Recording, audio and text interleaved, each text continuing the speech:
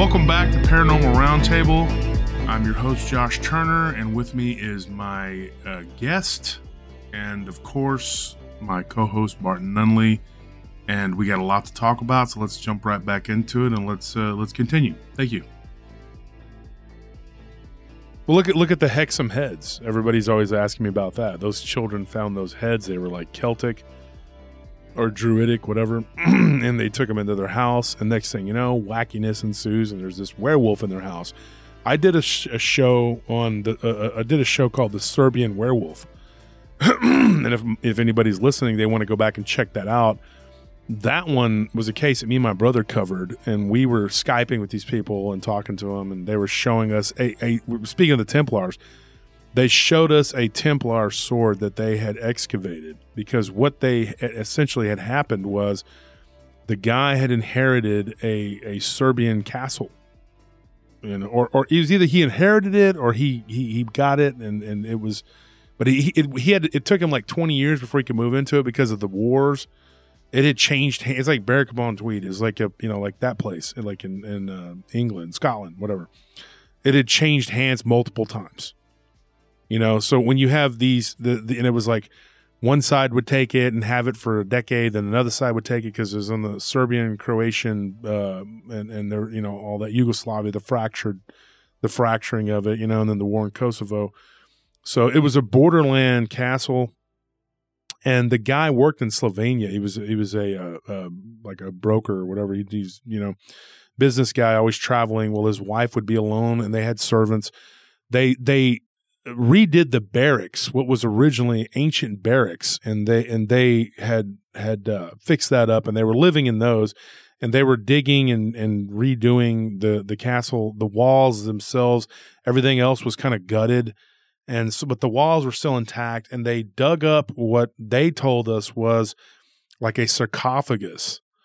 And they said they could just feel the pressure and the energy when it was opened, and it was a wolf-headed looking creature. And then the Smithsonian came, or some people claiming to be from the Smithsonian Institute, and then they took it to London, and they said they never got it back. And then like several years later, they got paid like several $1 million, because they were like, look, we're gonna sue you if you don't return this, whatever, blah blah blah. And so the case went on, and then they finally were given like money or something, restitution for. They said it was lost. Okay. Yeah. So I thought, yeah, that's ridiculous. Well, this basically 8-9 foot tall creature started appearing at the foot of the bed, and there was a sword with the Templar symbol on it, and it was at the foot of the bed in a chest.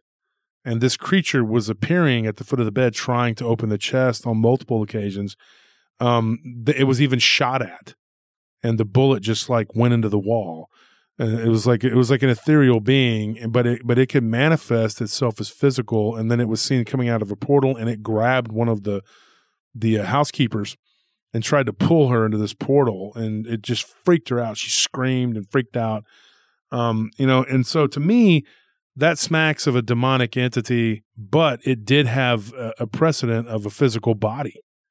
Yeah. Now, what that was, why it was buried with that sword, what that creature was, or what it had to do with anything, like it was like a giant with a wolf's head, I have no idea. Yeah, that would definitely be messed up. Yeah.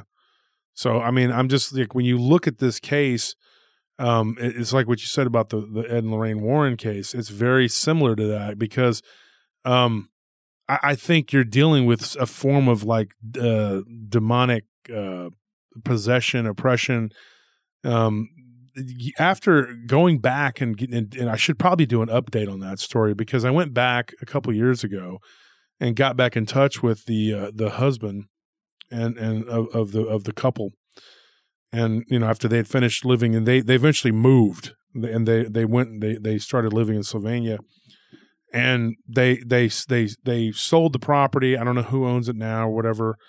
But he said that they had started complaining about some weird stuff happening, and they had told them, they said, look, there's this weird thing that goes on here, and so they were taken aback at that it was actually true, that there was really this haunting that was going on.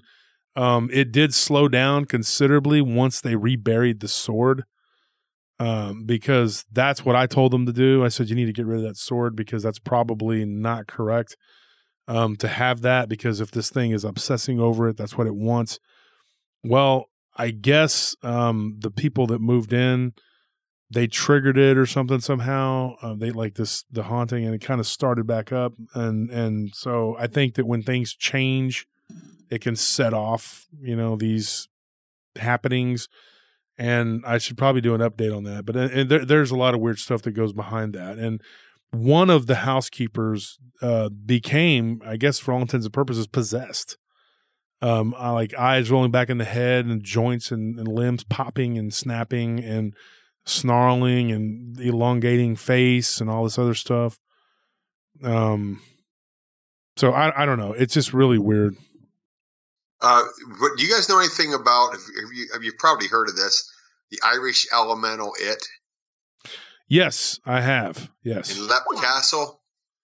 No. This one was it was a Serbo-Croatic area, in Serbia. Yeah, I know what you're talking about. That castle, that you're talking about. It was in the oubliette or whatever. Is that what you're talking about? Yeah. Yeah. So I believe the castle you're referring to, Patrick, is called Leap Castle. That could be. Yeah. I may have mispronounced that. Yeah. And Leap Castle is that's not the one, the Serbian one. The one else is a small, like it's a small enough for them to live, and not have to have a huge, Downton Abbey staff or whatever. Yeah, there was like bad stuff that happened there, like long time ago. But like I was saying, I knew someone that during an exorcism that the Irish elemental manifested, and it was a messed up thing. But this individual had seen it in childhood, and then eventually it quit seeing it. And when she quit seeing it was because at that point it possessed her. So it was very strange, but it was really weird when that one came up. It was very strange, and the things it said were very strange. Like, and did this happen at Leap Castle in Ireland? No, it happened. It happened here in the United States. Oh, but it was a type of elemental. The person was of Irish descent or nationality, and it was linked to a generational curse. There's a lot of that, especially like if you look at the Irish traditions of like the Banshee. Yep. Yeah, yep. And people have told me of Irish descent. People have said that they've heard screaming or wailing. Yep. What I'll tell you about it is I've done some research on this. There is a Mexican folklore. It's of La Llorona. And La Llorona is basically what they call the crying lady, and the crying lady is only it's found in Mexican culture. It's not a Latin thing. It is not a Latino culture. It's not a Hispanic thing. It's strictly Mexican, and I think the reason is because it goes back to the siege of Tenochtitlan, when the Spaniards were laying siege to the city, and they were, which in actuality they were being laid siege to because they were on the inside at that point, and the Aztecs were on the outside, and they were actually. So it was kind of the opposite. But anyway, the city was falling, and all night long there was a woman that was heard wailing in the final day of the battle, final night, whatever. And she was like, my children, we are lost. So over time, the legend became of a woman who had drowned her children. There's all these different versions of it and why she did what she did. But that she wanted this man that was married, and he didn't want to be with her. So she sacrificed her kids to the devil. Another version is that she drowned her kids in the river. That's always the same, though. They were always drowned in water. That's why she's seen around water. And so what ends up happening is she manifests to going across the water, and she's wailing, I want my children, I want my children. But the legend, I think, goes all the way back to the siege of Tenochtitlan. I think it's, as we say in Spanish, in the sangre, like in the blood. And I think what it is like you said, a generational curse. I think it goes beyond that. I think it's an entire, like a whole curse of an entire people. And I think it goes back to like a tulpa type thing where these people have put so much stock into this that they've created it. They've created La Llorona by their belief. It's like an archon, they've created this archon, and this thing has power. And I think that when I've heard of like Mexicans being by the river, people of Mexican descent, and they'll be with black or white people, or even like one story I heard where this guy, he was with another, like a Cuban and Puerto Rican friends of his, and I've heard this over and over again, and they don't see it. They will not see, they'll feel something, but they don't really see what the Mexican people see, because the Mexican people are taught from when they're kids. We grew up with these stories of La Chusa, Manos Peludos. We grew up with all these stories of these, the hairy hand is what the Manos Peludos is. And then, when you're reading this folklore or hearing these stories told to you, about all this stuff, La Chusa, the Hombre Lobo, the Cadejo, then it becomes real. At some point when I saw the Hombre Lobo, then I knew that other things were real. And my nephew, Anthony, has had his own run-in with La Llorona, and so did my mother and her sister, my nephew's grandmother. So, that they had, this is a real thing, and she's telling us, look, we saw this woman coming across the San Gabriel River. And I think that it's a Mexican belief, and so they hear the cries of this creature, whatever, but the Irish have the same thing. It's a banshee, but it's only heard by them. Like, I was a woman that told me that she heard screaming like "Rah!" in the middle of the night, and she was staying at a motel. And she was staying in a motel in Memphis, and she woke up to hearing this screaming, just ear-piercing screaming. She tells her husband, "You didn't hear that?" Or her husband's actually Ukrainian descended, and he was just like, "Nope, I don't hear that." And she was like, "But her children did." And now what's interesting is she had 3 children. One of them was technically her niece, but she had been adopted. But she was how do you say it? It was her niece, but not. It was. She was not technically related to that side. The niece was actually, her sister had married a Hispanic man, and that was his daughter from a previous marriage, and they had both died. The parents had been killed in like a fire, and so she adopted that kid when she was very young. And I thought that was very interesting that child did not hear the scream. Neither did her Ukrainian descended husband, but her 2 children who were from a previous marriage, that they heard it, and so did she. Now, after the screaming, she gets a call 3 a.m, about an hour after the scream, that her aunt had died. Now, that is freaky, because that's definitely a banshee. I mean, what else could that possibly be? I have a couple cases like that, not a lot, but I've gotten a few. And that was a weird story. And somebody asked me, she's like, do you think that this could be real? Because that was her best friend. And then I messaged with that person and just got the story, whatever. But it's very interesting when you look at that case, and you realize, like, hey, these generational curses can be a real thing. When I did the Mexican folklore episode, we did cover a cadejo, a black dog, or as they call it in England, the old shuck. And it was after this particular Mexican family, because they had been cursed by a bruja 3 or 4 generations back, and it was still hounding, no pun intended, this black hound was still coming after the descendants and causing one of them to have a wreck. Yeah, so that's very interesting. But Leap Castle is what we were talking about. The oubliette is an area in not just in Leap Castle, but in any castle, where what it is kind of like a like a place where they would throw prisoners, kind of like a dungeon, and it would be right under the floor. of the people that would be like serving dinner or whatever, and the people down in the dungeon in the oubliette could literally be hearing these people up there eating, drinking, and making merriment while they're suffering and dying. So it was a horrible way to die. You just lay there until you die of starvation or dehydration, or you were thrown onto spikes, which happened, pretty often. And it was a pretty horrible. I know at Leap Castle in particular, there were multiple bodies of skeletons that were found thrown into the oubliette. And I believe that the last known victim in Leap Castle of the oubliette and the spikes was like someone in the 1800s. Like, so they found like a coin or a watch or something. I don't know the whole story, but anyway, I've read it a long time ago. But that's where the elemental. There was what they called the elemental that roamed that castle, and it was like black, sunken-in eyes.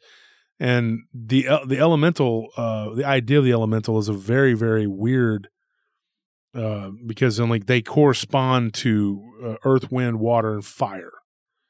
And I know that fire elementals can literally burn your house down.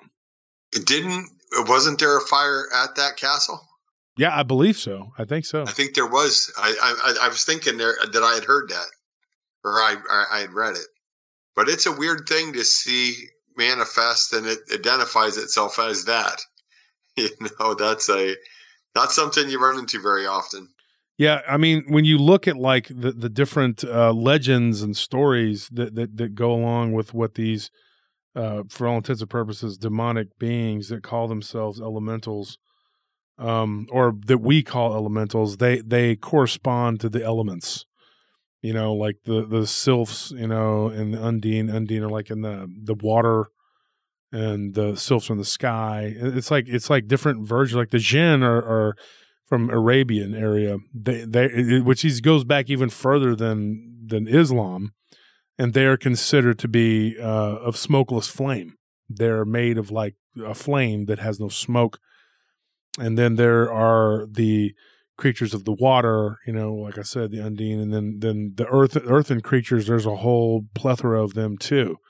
It gets really deep when you start digging into it, like gnomes and elves. I think elves would be the proper term, but they live within the earth. The book of Job always freaked me out because it was like, when God asked Job, "Where hast thou been?" He says, "I've been walking to and fro upon and within the earth," which is like, I was like, what? And I remember as a kid thinking, when I was laying on the ground one time, we were at a park, and we got on a field trip to the LBJ Ranch, and I was laying down on this field, like we were laying there on this little hill, and I remember thinking, the devil could be below me in the earth. You know what I mean? It's like these weird things, in your mind. But it's true. I mean, and then it gets even weirder when you start looking at the Bible and breaking it down. The book of Job actually predates Genesis. Yeah. It is very weird. And then you start looking at the codices, the 36 books on the Nag Hammadi Desert, and you get all this different information. I am of the opinion that Jesus actually, for 20 years, he's gone in the New Testament of the KJV. So when you look at the KJV, you're going like, okay, he was gone for 20 years. What was he doing? I believe that he traveled the Silk Road. And I think some believe he may have even taken a boat and gone to the West. But I think that what happened was after he died and was resurrected, that's when he appeared to people in the West. And I honestly believe that he could be the root to the legend of the natives in Mexico, referring to Quetzalcoatl. And it wasn't just the Aztecs; it was the Zapotecs, the Mixtecs, the Mesotecs. They were all like a loose confederation that made up the Aztecs. The Aztecs basically conquered all their little neighbors, and then they became the Aztecs. With the exception of the Tlaxcalans, who were just beaten down to a little corner, and they never surrendered until the Spaniards came. And then they all got together with the Tabascans, and then they overthrew the Aztecs. But they couldn't have done it without the help of the other natives. But the bottom line is they had a legend of a white-haired man that was supposed to return one day and, fix everything. But what happened, and you can kind of go back archaeologically and look and see where things kind of went off the rails for the Aztecs and how they ended up committing human sacrifice on a scale that we've never seen in archaeology, archaeologically anyway. It goes into one particular high priest that was under a certain emperor, and that's kind of where it started and whatever. I'm not going to get into a whole dissertation, but because that's a historical thing. But anyways, it goes back to that, and then their whole belief became about sacrifice and murder and killing, and it's pretty horrific. But I do believe though that generational curse of the La Llorona, I think La Llorona started there. That's where you can pinpoint that, and now where the banshee comes from, I have no idea. Probably goes back to the point where we can't even, to the Pict, Celt. Who knows? Like I said earlier, before St. Patrick was in Ireland, they were very, very pagan. They were into some weird stuff. So you never know, honestly. I'm sure all kinds of doors get opened in those kind of cultures, Mm-hmm. So it's hard to tell. I got a question for you, Patrick. In your experience and what you've learned in dealing with, as you are a Protestant, right? A Protestant exorcist, yes. Basically.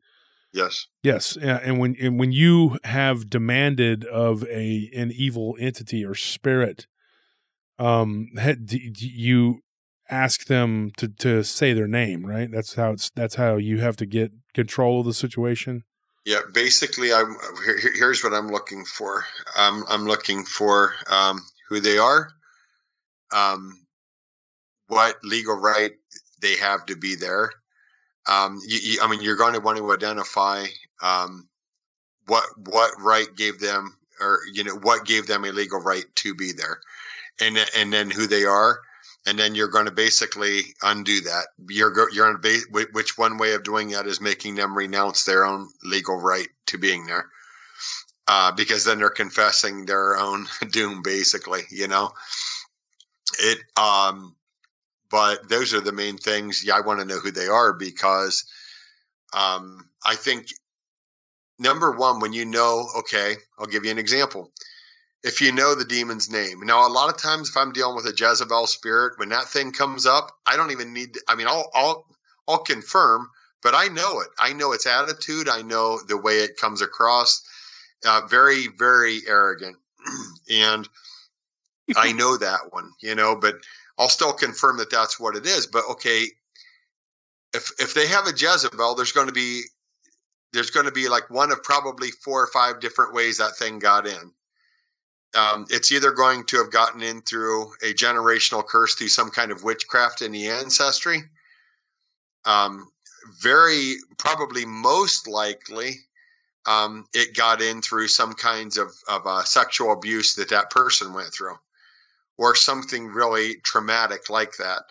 By knowing those things, like a lot of times you can figure out how the demon got in by who it is and what its name is, because its name, if you know its function as well, then you're going to be able to basically figure out and understand what opened the door to this thing.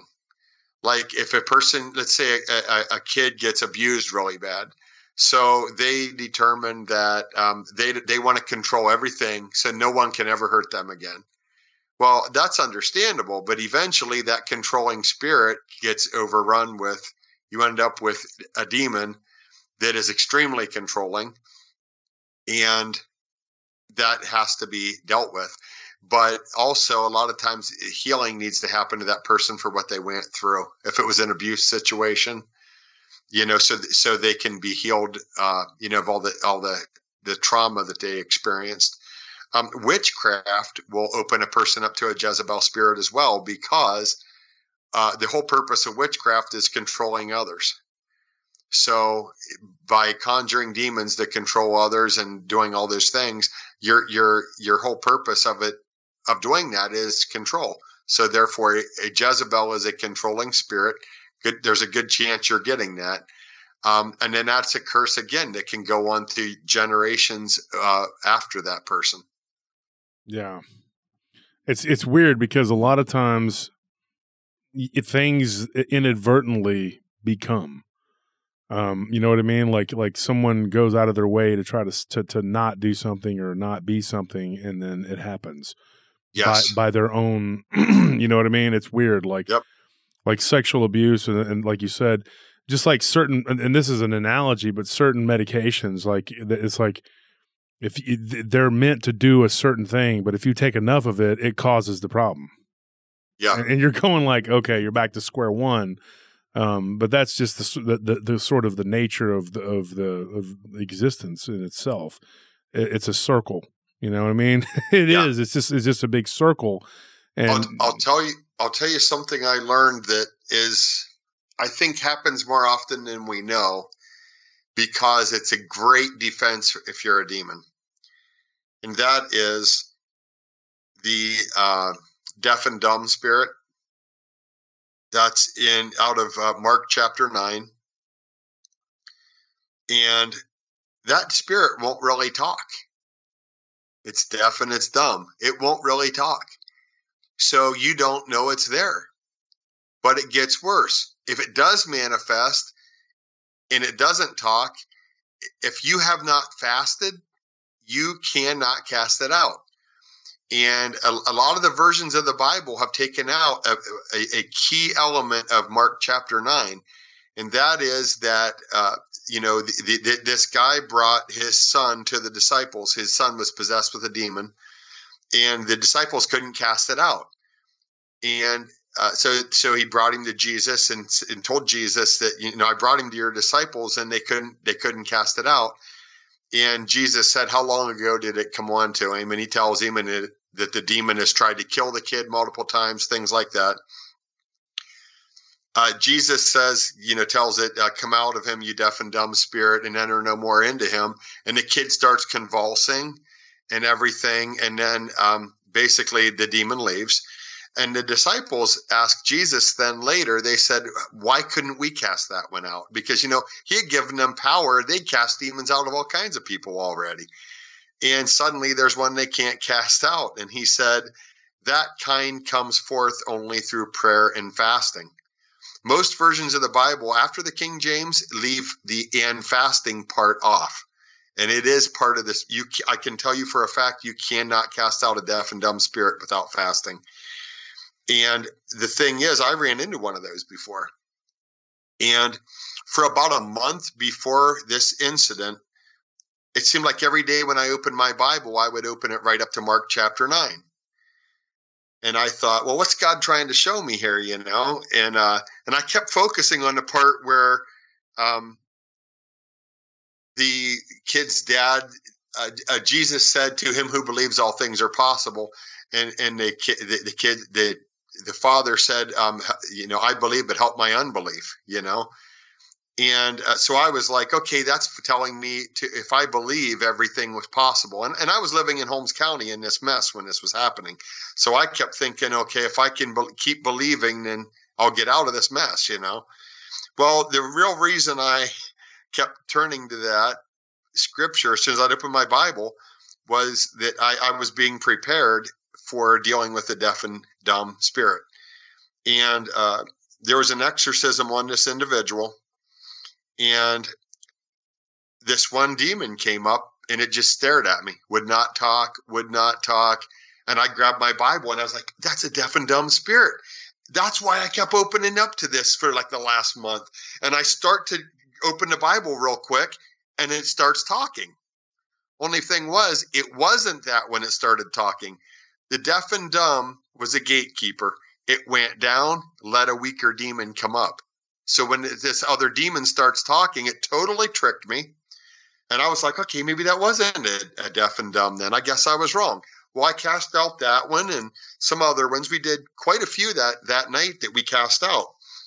Well, this individual ends up later is in church, like a month or two later, whatever, is in church and goes forward to the altar to pray and feels like the demons are going to start. There's still something there and it's going to manifest. And she said, I had to get out of there because I knew nobody would know what to do. And she got up to leave, and she was walking to her car, and she heard somebody behind her calling her name. Turned around, there's nobody there. So these individuals, this person ended up contacting my family and went to my mom's house, and they're telling me, you need to get out here and help us. And I was so down with everything I had been going through. I was like, I'm in no condition to deal with that right now. If I come down there, it's going to beat me. I can't do it. No, you need to come down because this thing reacts every time we say we're calling you. And I was like, well, I got to pray first. And I hadn't eaten since the previous day. So I thought, well, I'm going to wait till I feel that God tells me, okay, it's time to go. You've prayed enough, you've fasted enough, So I prayed until I felt like, okay, I'm ready to go. This is good, and I didn't eat anything. I kept going with the fasting. And when I got to that house, I went in a side door, and that individual had gone into the bathroom, and her husband had his foot in the door so she couldn't slam the door. And because you got to watch somebody that's possessed. If they get in a position where they can isolate themselves, the demons can take over and hurt them, or cause them to hurt themselves. So I'm whispering, to my mom and people in my family and saying, what's going on? I'm whispering. And all of a sudden that thing started. There's no way that they even knew I was there. The demon did, and the demon started freaking out. And it's just like the way it's described in Mark chapter 9. Very theatrical, very violent, but it doesn't talk. It was groaning like a mute, like a person that can't talk. It tries to, and it's just groaning. That's what it was doing. I go running down, fling the door open, and I held my Bible against the person, and they literally went unconscious when I did that. We got this individual into a chair. People in my family were helping me hold the person down. I was, basically at that point, I was like, I never dealt with a deaf and dumb before. So here's what I just did what I felt the Holy Spirit led me to do. I opened the Bible to Mark chapter 9 and started reading it out loud. And I think, even though that thing might be deaf or whatever, it knows what you are doing, and there's authority in what you're saying regardless. And this individual was getting up out of the chair with one of my relatives holding him down, and that relative is probably 250 pounds.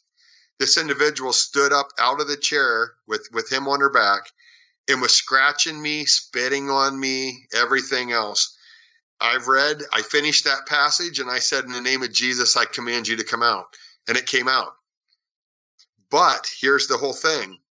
That could have been dealt with earlier, but it tricked me, because when the deaf and dumb spirit is in a position of authority, all the demons under its authority aren't going anywhere until you deal with it.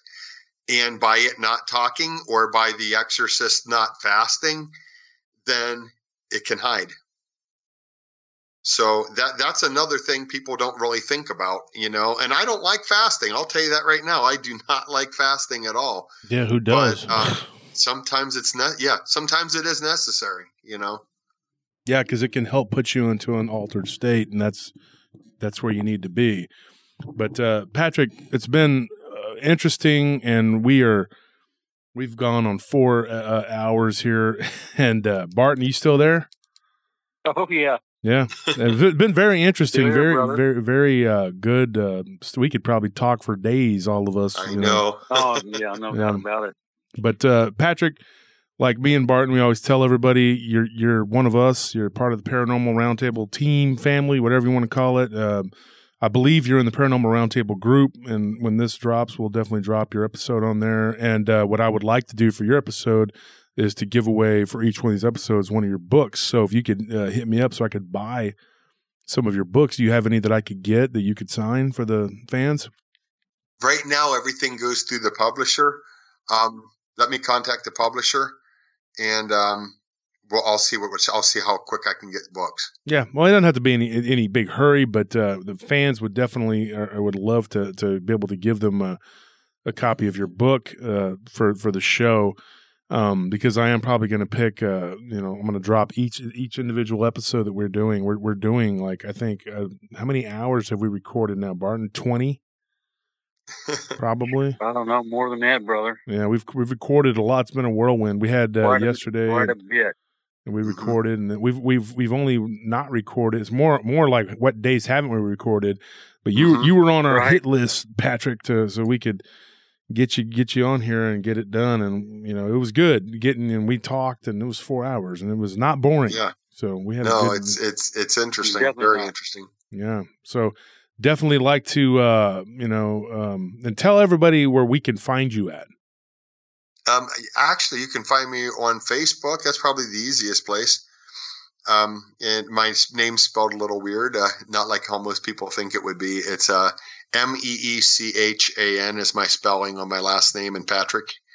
I am on Facebook, and all of my books are available at Amazon, Nightmare in Holmes County and 225th Street. And there will be more here in the future. Yeah. What are you working on? Couple of different ones. One of them is going to be called Shadows and Light, and it's going to tell multiple stories of cases I dealt with and cases that another person that I researched, but another person I know went through, and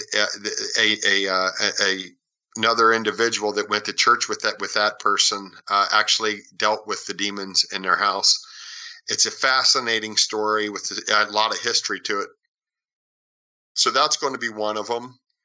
And then I'm going to talk about, exorcisms I've done, and then also houses I've dealt with besides my own. But pretty incredible stories, I will tell you. I mean, it's unbelievable. I'll tell you this much. In the wrong environment, a person can get possessed, and that possession can affect their health in very, very negative ways. And going through the deliverance can literally bring a miracle in their life, and they can be completely delivered of a fatal sickness. That's one of the stories that is going to be in the book. An individual that was basically dying, and based on one of the stories this individual told me, I kept thinking, I think that some of this might be demonic, and that's causing the cancer, a very fatal form of cancer. And so when we went to the house, I addressed that. This individual went back to the doctor, and they had pancreatic cancer, and it was gone. That individual is still alive. Wow. Just watched one of his daughters get married. That was clear back in 2014. This individual is still alive. I'm sure would not have, seen the end of 2015 with pancreatic cancer had that not happened. But and it's all God. It's not me. It's God. But I mean, that's the authority. Right. That's the authority we have. If and there's cancer that's cancer, and it's a disease. But there's also demons can bring disease too. If people only knew that we have the power over them given to us by God, not the other way around. And that's the sad thing. You'll see, think of like a little small chihuahua that bosses around a bigger dog, and the big dog doesn't even realize that it has the ability to just like eat it in one bite. That's literally what we're dealing with, because the power of Satan is nothing compared to the power of God. The power of darkness is just the absence of light. That's all it is. Yeah. Yeah, and the other thing I'll say very quickly, because I think this is key, and people need to know this, is we have the keys to the kingdom. If you're a born again Christian, if you follow Jesus, you have the keys to the kingdom, and the keys to the kingdom are binding and loosing. Jesus said, "I've given you the keys to the kingdom, and whatsoever you bind on earth is bound in heaven, and whatsoever you loose on earth is loosed in heaven." That means you have agreement in heaven when you bind a demon. There's a thing, something that happens in the heavens that enforces that, and I believe it's angels. you can loose a person from bondage. When you do that on earth, there's agreement in heaven. And that's a key part of deliverance, whether you're talking a person being delivered of demon possession or a house or a property. That is very important. Once you identify, what are the legal rights, and then you take your authority to bind and loose and you use it, you exercise that. So I just wanted to say that because that's a huge key to deliverance. So right, you're like a real life John Constantine, Patrick. Yeah. Not really, but thank you. Yeah, and what you've been through is pretty incredible. And I've heard lots of crazy stories of the power of God and the power of angels, and I've heard, angels walk among us. Like you entertain angels unaware. People don't realize that, and they really did. Yeah. There's stories. Another book I want to write in the future that my mother's mom, so it'd be my grandmother, very, very, very devout Christian, and she had all kinds of supernatural experiences and had angelic visitations. She saw angels.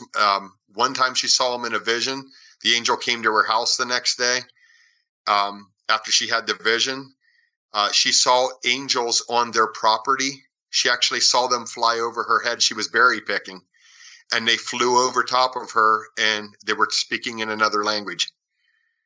That's, you live close to God, you will have experiences. The world will hate you. Let me make that clear. You live close to God, the world will hate you because Jesus said they will hate you because they hated me first. A servant is not greater than his Lord. So if they hated Jesus, they're going to hate us. But you will have a supernatural life if you follow Christ. Mm-hmm. You're absolutely correct. And the world will come against you because this world belongs to Satan. I always talk about how he took Jesus up to the mountain and said, "Behold, all the kingdoms of the earth can be yours. Just worship me." Which I always make a joke that it's like a homeless guy coming up to you in a shopping cart and saying, "Hey, buddy, I got this old boot and a street sign and a cup with some change. Follow me into the woods and worship me." "Oh, okay, I'll do that." Yeah, right. Jesus is like, "My kingdom is in heaven, dude. Like, this is ridiculous. What do I want this for?"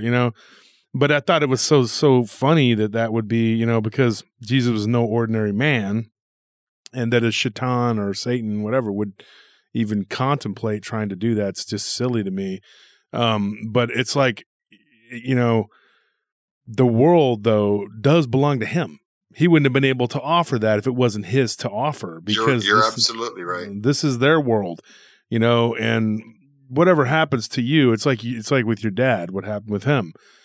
You can lose your head, but you know what? If you do it in Jesus' name, you're fine, because this isn't the real world. This is the illusion, and Satan is the Lord of illusions. And this is, but we're out of time. So guys, it's been great. Of course, Barton, it's always great recording with you, and always great, brother. Yep. And Patrick, incredible, awesome, great stuff.